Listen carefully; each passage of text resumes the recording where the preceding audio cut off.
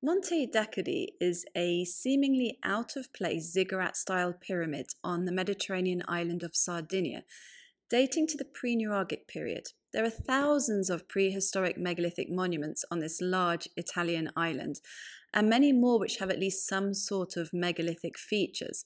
But the Pyramid of Monte Dakoti stands out for its uniqueness. There's nothing similar to it in the rest of the central Mediterranean, and most other pre-Nuraghic monuments in Sardinia have a purely funerary function, whereas this one does not. Let's explore what's known about this mysterious structure.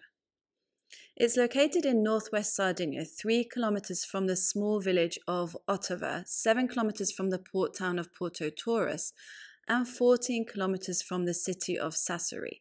It's around 300 meters north of the Ottava River and is about 60 meters above sea level. Monte Dakoti is not the only prehistoric site in the area. There are several domus de Janus, also known as fairy houses, close by. These subterranean tombs, or necropoli as they are often referred to, also date their earliest use to the Neolithic and are usually carved with beams, pillars and false doors, as if to imitate above-ground houses that are no longer extant. Ponte Secca is one such domus de Janus. It's 1 kilometre from Monte Dakoti and is made up of 13 hypogea. One of the most intriguing finds excavated from it was that of a mother goddess made out of limestone. There are multiple horn representations there, something that can also be found at Su Crucifissum Manu, a necropoli a few kilometres to the northwest made up of 20 tombs. I visited Su Crucifissum Manu myself and was fascinated by the fact that cart ruts, similar to those found in Malta, run all over the site. They may or may not be prehistoric, but in places it definitely looks as though the tombs interrupted the ruts rather than the other way round. However, most of the literature refers to them as having been Roman. Horn representations are also found at the Monte Dakoti necropoli close to the ziggurat. This domus de Janus is made up of 8 hypogea. A stylized representation of the mother goddess was also found there in Tomb 2. Other Neolithic necropoli in the area include Suggiu, Lilioni Marinaru, Sant'Ambrogio, and Spina Santa. The dolmen and menhir of Frates Maurus are south of the Ottava River. These are different to the dolmen-style altar slab and 3 menhirs found in the immediate vicinity of Monte Dakoti, which I will discuss in a moment, but are close enough that they probably had a relationship with the monument when it was in use. Monte Dakoti is a ziggurat-shaped platform that probably acted as a large ritual altar for a prehistoric population. The first phase was built by the Ozieri culture towards the end of the Neolithic period, that's from 3200 to 2800 BCE, and consisted of a 24 metre by 27 metre roughly square structure with a 12.5 metre by 7.25 metre temple on top painted in red ochre. This was accessed by a 25 metre long ramp.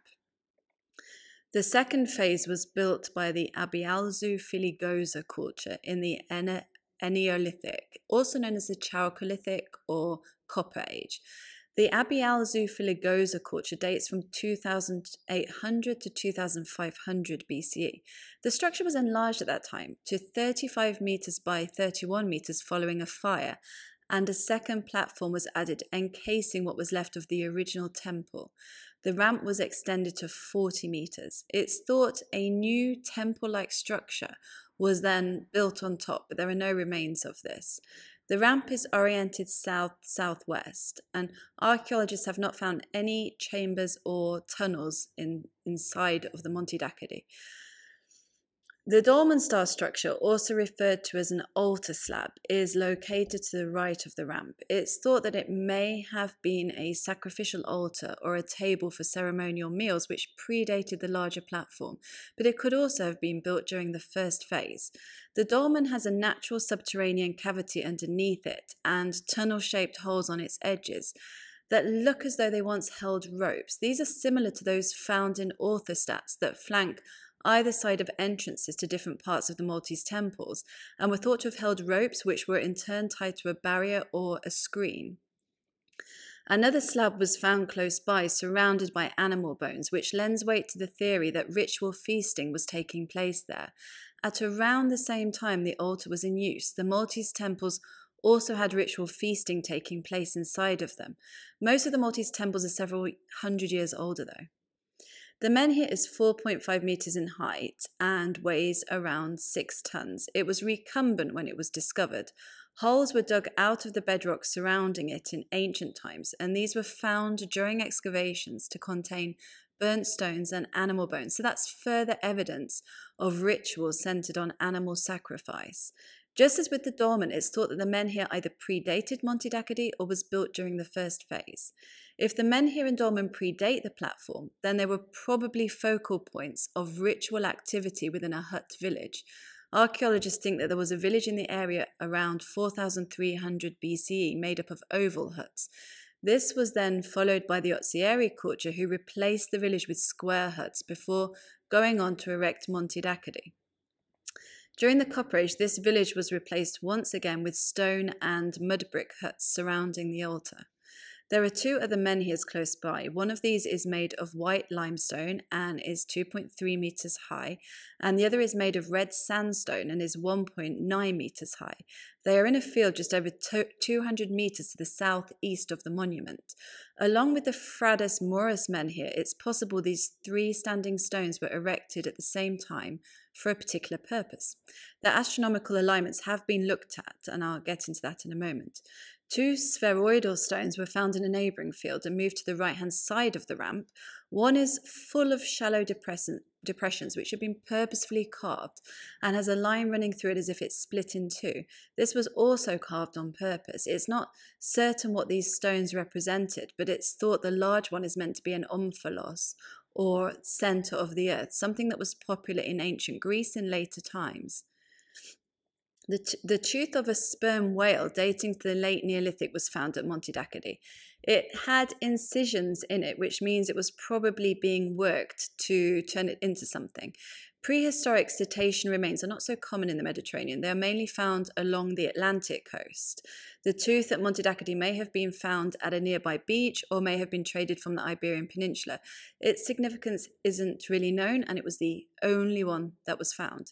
In the remains of the Copper Age house that has been named the Sorcerer's Hut, a bull's horn was found along with a jug of shells. It's thought these represented ritual activity, hence the name that's been given to the hut.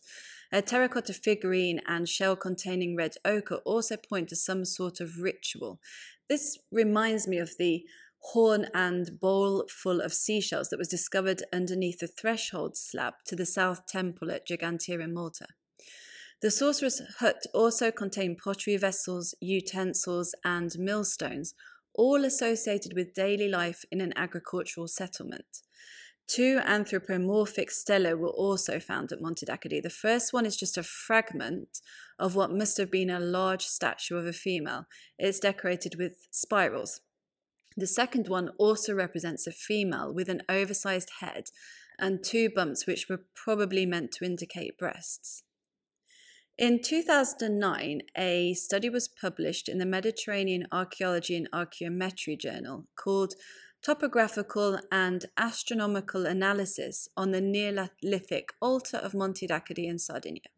The team of researchers did an archaeoastronomical analysis of Monte Daccadi and the 3 menhirs in the surrounding fields.